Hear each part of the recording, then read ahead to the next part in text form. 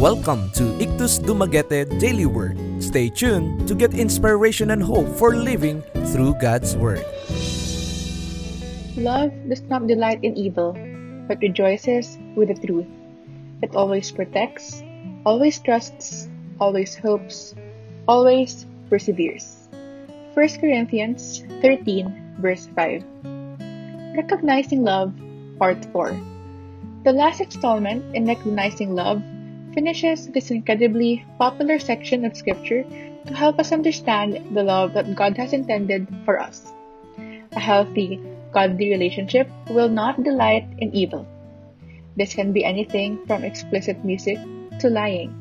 It is a broad statement, but it shows that love is something the Lord created for us, and that it is a good thing when it is real. Love also rejoices in the truth. This could mean simple and worldly truths, but also refers to the truth about Jesus being the Son of God.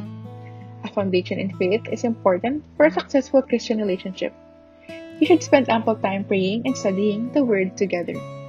When God becomes the focus of a relationship, you're able to experience a pure love between one another with the Lord. Love protects, trusts, hopes, and perseveres.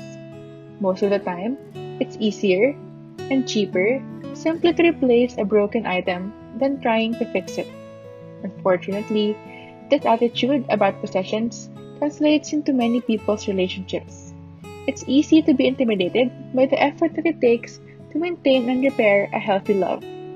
We're often inclined to turn away and find something new.